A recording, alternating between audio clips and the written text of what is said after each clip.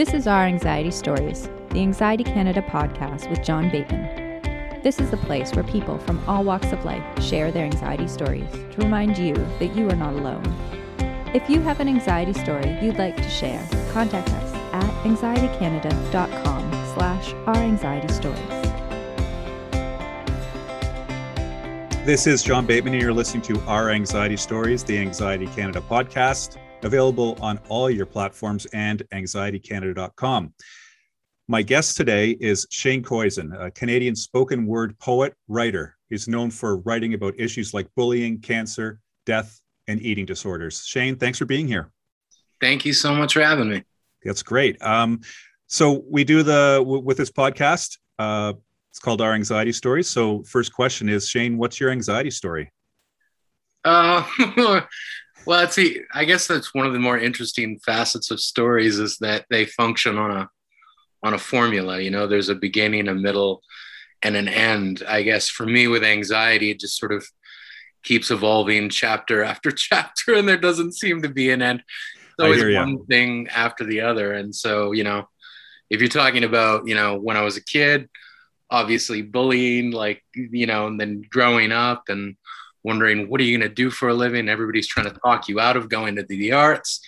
Yeah. To the more, you know, sort of like grown up things that you go through, like losing people and then losing, you know, your source of, you know, livelihood. You know, with COVID, everything in the arts is kind of shut down, and I don't know when it's coming back. We just had to cancel all of our shows till 2022. And so I'm just kind of sitting here. Like, I mean, I'm writing, I'm being productive, but I'm really anxious about, you know, what I'm going to do to keep sort of going. Yeah. It's your bread and butter, I guess that is. Yeah. Well, not only that, but it serves to sort of, you know, put a salve or a balm on a lot of the things that I go through that come from anxiety. The stage is really a way to sort of deal with a lot of those problems for me. Emotionally, I'm able to put them out. And it kind of like, you know, in dealing with an audience, you're sharing with so many other people who are then realizing, well, I'm not the only person going through this. And it alleviates some of that anxiety because you're sharing it, and it's sort of spread out amongst a bunch of different people who are sharing back with you and telling you you're not alone in this either. And that's always a good reminder to have, because when you're in a depression or going through sort of anxiety, the tendency is to feel that it's all on you.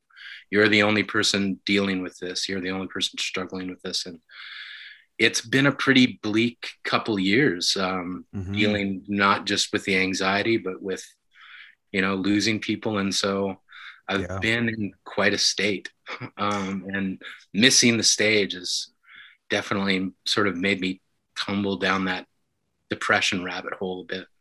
Yeah. So, I mean, I'm in a similar business in terms of advocacy, and what you do with your work is inherently you advocate for mental health. So one of the kind of interesting, if I can call it a benefit about this pandemic, is that it's really brought a lot of mental health issues to the fore. Are you finding that too within your circles? Yes and no. Like, I mean, some people are retreating into themselves, and that's, you know, I tend to go through that as well. I'm very much an introvert, which, you know, makes this sound like heaven. I can just stay at home and not deal with anybody else. But, you know, it's a give and take on both sides, whether you're extroverted or introverted. You need those moments to yourself if you're an extrovert. And if you're an introvert, you need moments of community, and sort of just existing in this sort of, I guess, a kind of a limbo with all of it right now. There are friends of mine who are, you know, they're really starting to shine in this moment. Mm-hmm. And there are people who are really starting to sort of fall back from, you know, the king of the hill that they were on before. Yeah. Let's double back quickly, because you mentioned, you know, anxiety from a young age.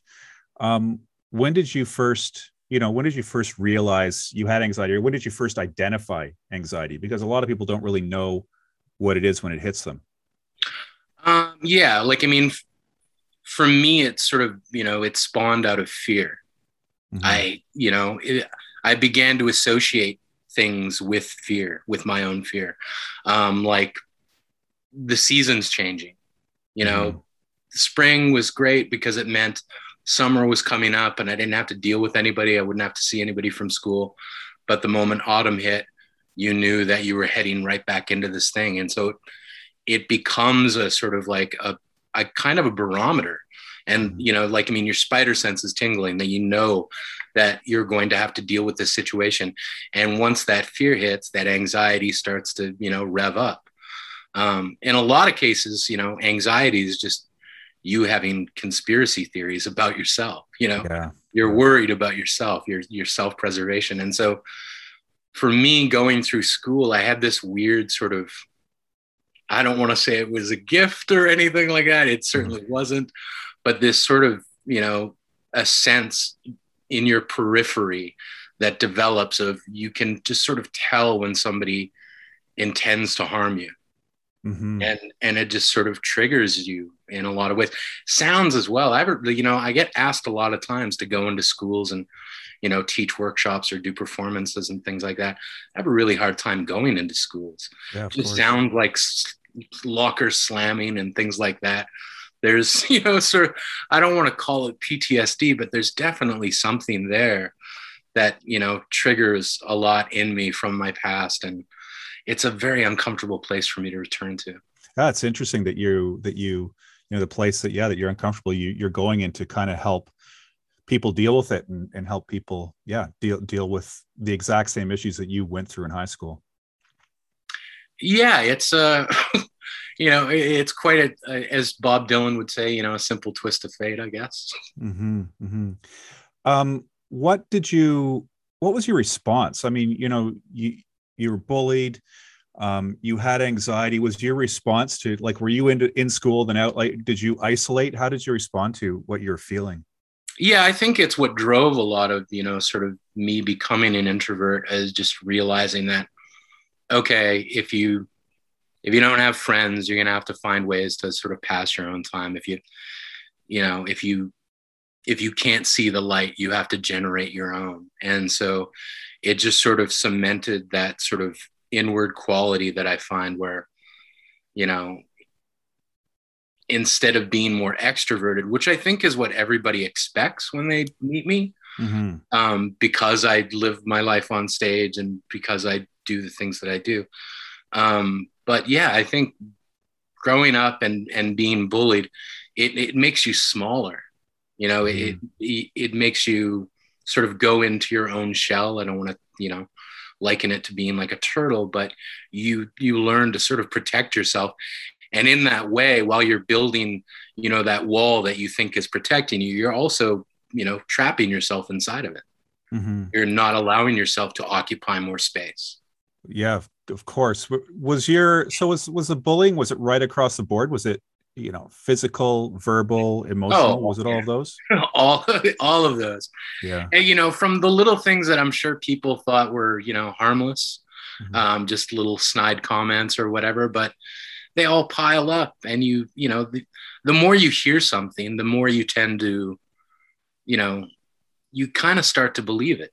It becomes that record on repeat, that one that keeps skipping over the same line or the same couple of bars, and you start to internalize all of that as well, and it weighs on you and it eats away at you and it makes you doubt yourself. And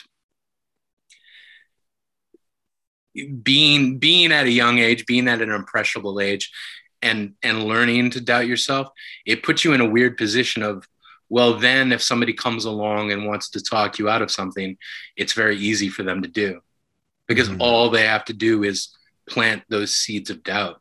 Like growing up through school, I remember for guidance counselors, it's a pretty tricky path to walk, because if you want to be a doctor or a lawyer or a police officer or any of one of those careers, there's a clear path for that. Here are the courses you want to take. These are the grades you'll need. These are the schools you want to go to. If you want to be an artist, there's no clear path for that. And so guidance counselors the ones that I grew up with anyways were very sort of intent on delivering me away from what I wanted to do and just sort of delivering me into that cookie cutter form of like, well, here's where you can fit in society. These are the things you can do. So as much as, you know, on the one hand, you've got, you know, your teachers and people telling you, you can be anything, you can do anything, you go to school where you want to become those things. And all of a sudden somebody's saying, oh, you don't want to do that. You like, I mean, you'll starve to death. You'll like, you hear all the sort of typical cliches that come along with it. And so I think at a certain point for me, I needed to break away from that cycle of like, I can't just keep listening to the people who think they know, because that's all they do is they think they know. They don't actually know, you know? And so I got to try this for myself. And that came with a great deal of fear and trepidation itself, but I had to break out of that cycle of letting people plant seeds of doubt in me. Yeah, I had to do the same thing too. When I was younger, in high school, it was like doctor, lawyer, business, finance, whatever.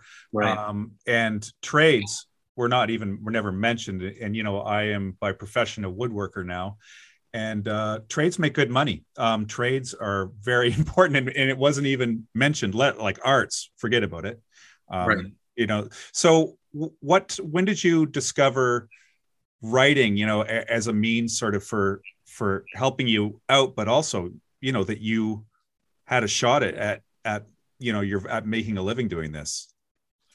The shot at making a living with it came much, much later, you know, but in terms of getting started with writing, it was kind of my outlet, you know. I remember coming home from school one day and, you know, my grandmother being very concerned because I was very depressed. I'd come home crying and, you know, she says, why are you so upset? And, you know, I told her I don't have anyone to talk to. I don't have any friends. Everybody hates me. Everybody, you know, picks on me.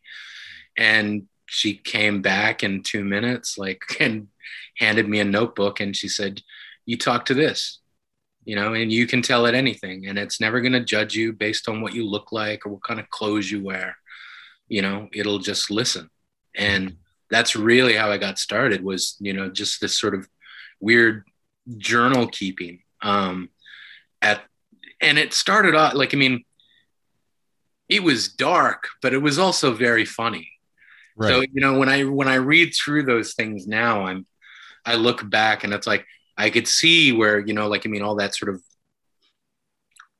of anger and angst and things were coming from, but it was also tempered with this weird sort of like, well, that's life, you know, sort of like spin on things.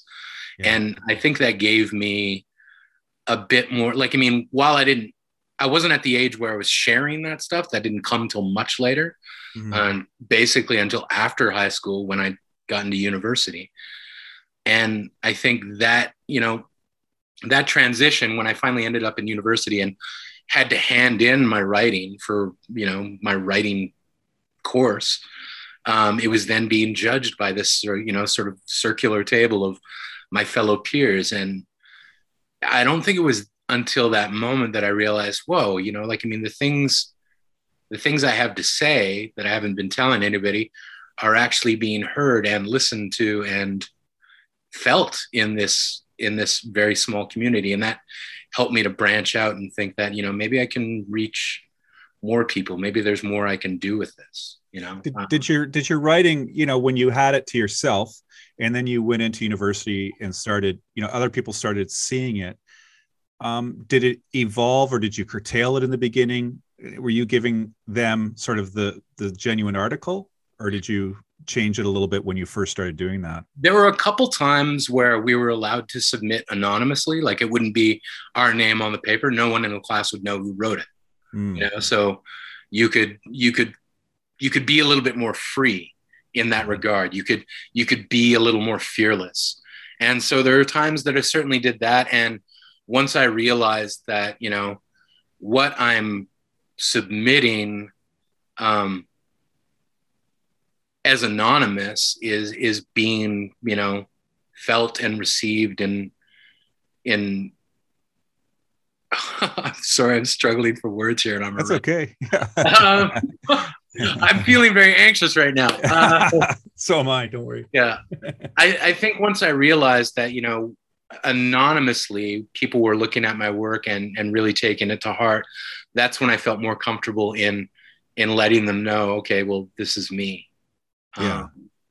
And like for all the sort of trepidation and qualms I had with revealing that part of myself, I think ultimately it's what helped me shed a lot of my anxiety and fear about it.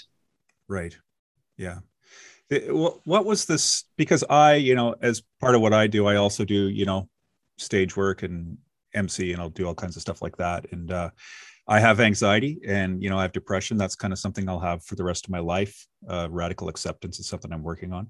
But so going from the classroom and then taking that step, you're a self-proclaimed introvert, taking that step to the stage. How do you navigate through that? Being an inherently anxious person. It basically, it's kind of like walking off that plank, and not that there's necessarily sharks in the water, but you don't know what's down there. And when you're in that position, you can do one of two things. You can fall, or you can dive. And there's just a very slight difference between the two. But for me, I guess I chose to dive in. And that's really what opened my world up. And, things started to snowball from there. Once I moved to Vancouver and started to get involved in the poetry slam scene and found community there, you start to find, people of like mind and people that care about you. And for the longest time, I didn't have any of those things. If you grow up without the sort of, the correct social utilities in high school, or if you're cut off and you're called a loser, you don't develop those skills. It takes you a long time to realize how to just talk to people, how to conversate with them. And for me, it took a long time to sort of develop that ability. Whereas with writing, I could nail my thoughts down to a page. I could nail my feelings onto a page and know that this is exactly what I want to say. This is exactly how I want it to sort of be put out into the world. In conversation, it felt much more gargantuan in that, the pressure was on me to, in this moment, I have to be perfect. I have to be what I can do on stage. I have to, I can't say the wrong thing. And that made me really nervous and really anxious. And so it took a long time to get into that mode. Yeah, I guess there's something. I mean, I've seen you. You have this. You have it written down. You're reading, or you have it memorized, so you have that control. But when you're thrust into a social situation, and somebody like you who ultimately will be thrust into social situations, I guess it's more spontaneous. Or do you feel like you have not as much control within that, and that might cause you some anxiety as well? Yeah, because you never know what people are going to say to you. Be it complimentary or otherwise, even as much as you dread the people who are going to say nasty, mean things because of your body size or, the way you look or whatever, there's just as much anxiety in getting a compliment for someone, because now you're in a position where like, oh my God, like, how do I pay this back? And is thank you enough? And, you start to consider all those things, and it worms your way into its head. It's like, is what I'm doing enough in this situation? One of the hardest parts of what I do isn't actually the writing or the performing or the show itself. It's what comes after the show, when you're out, signing books for people or CDs or whatever it is. And you meet people face to face, because in my shows, I think when people come to my shows, they're surprised how funny they are, but they really are. Yeah. I use levity to take us out of dark situations. The shows themselves deal with a lot of dark topics that we all kind of go through. And at the end of a show, I feel very responsible to make sure people are okay, because I've seen it go the other way.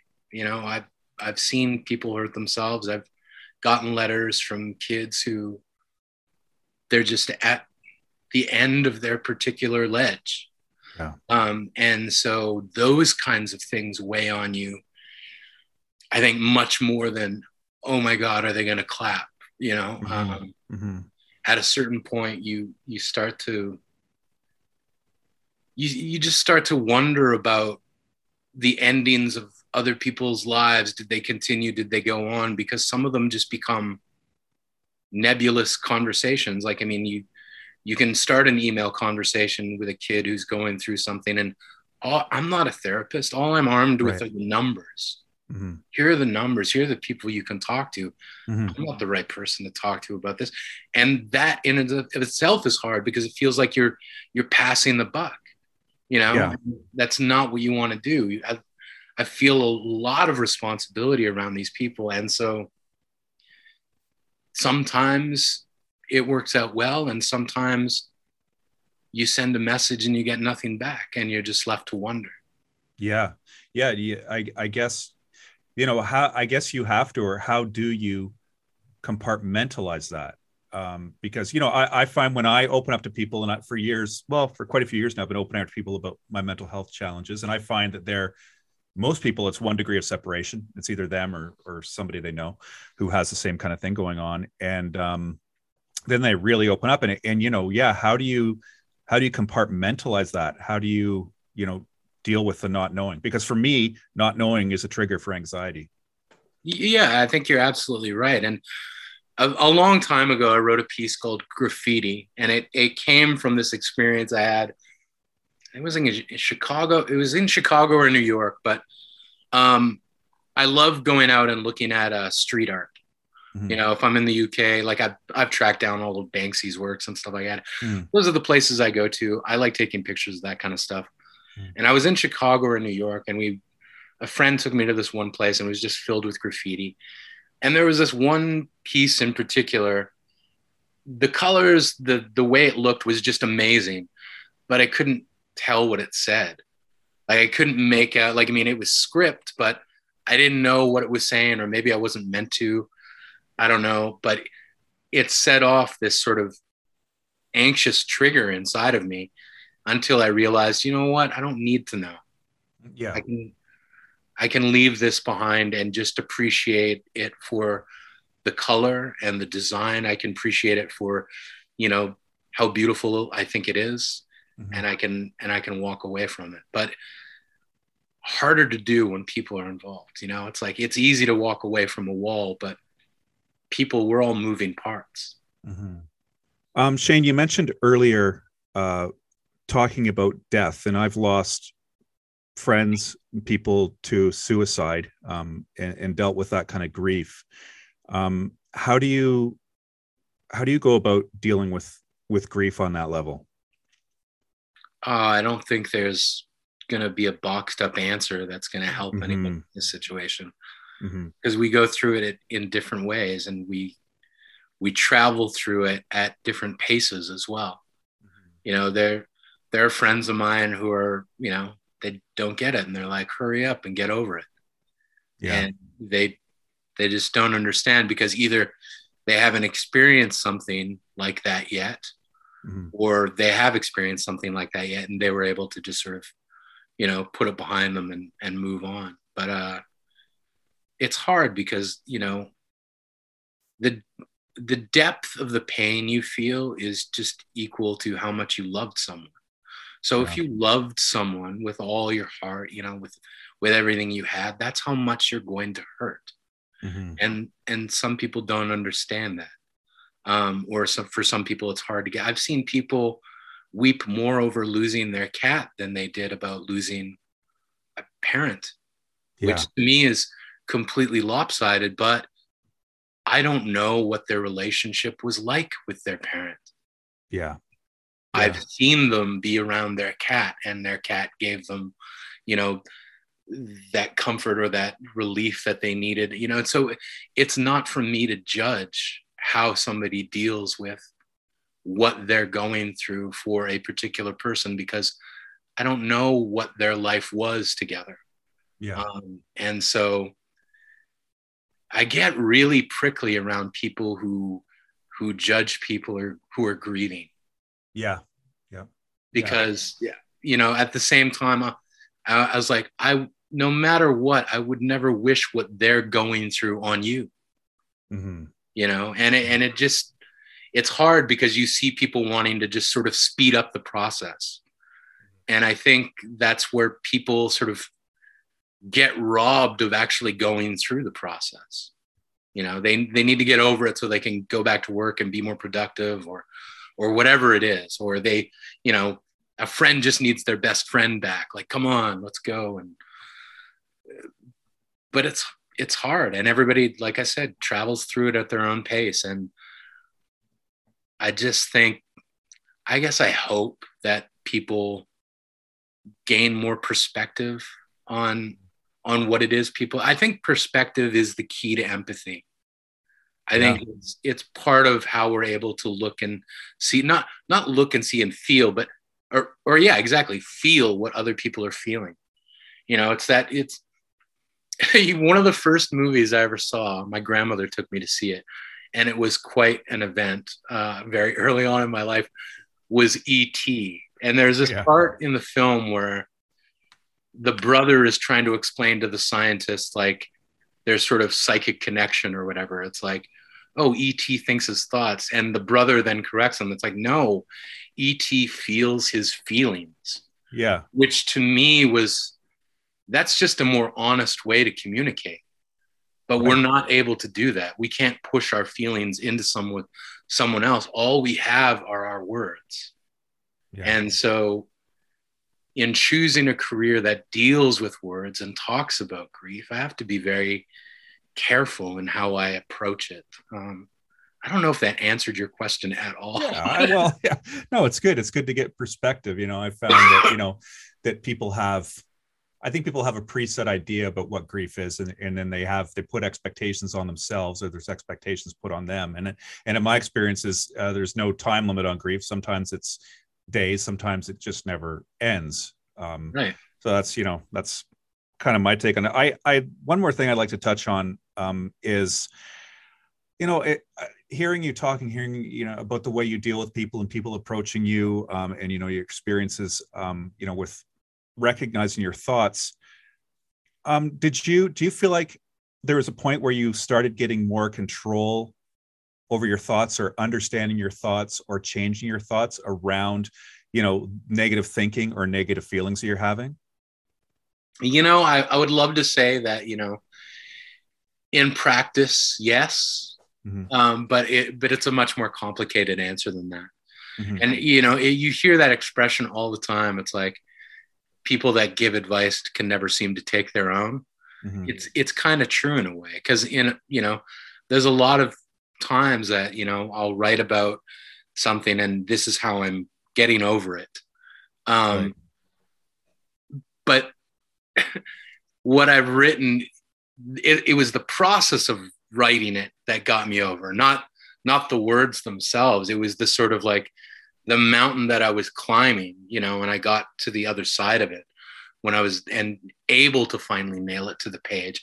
So it wasn't necessarily how I laid the words down. It was getting over those words, if that makes sense to you.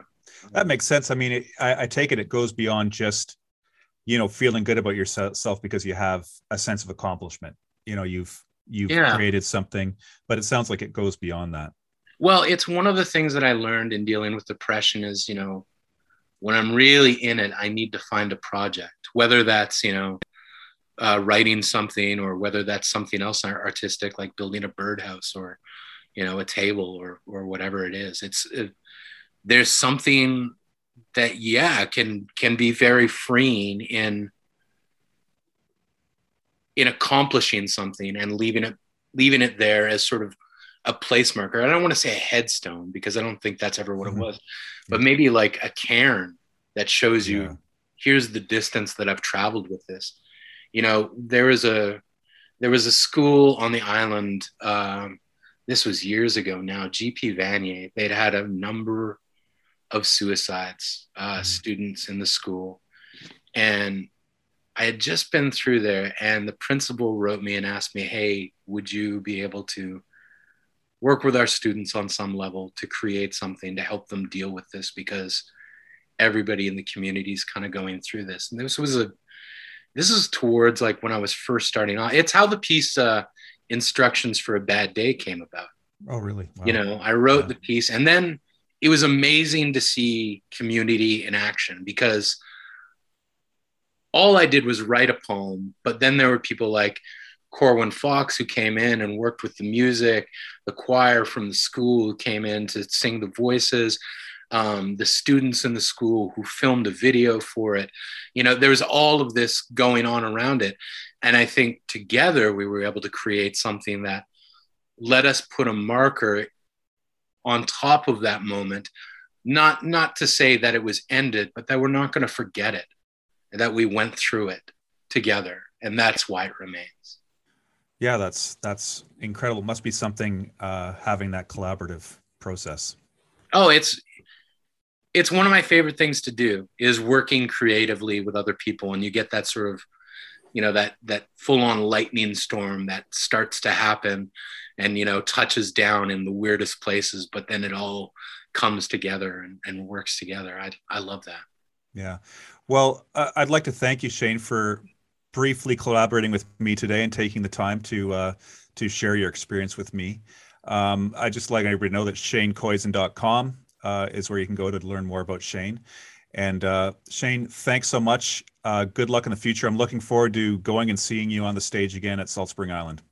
Thank you so much. Hopefully it comes around sooner than later. It will. It will. Take care, Shane. Take care. Thank you for listening to our Anxiety Stories. If you'd like to support this podcast or Anxiety Canada, go to anxietycanada.com.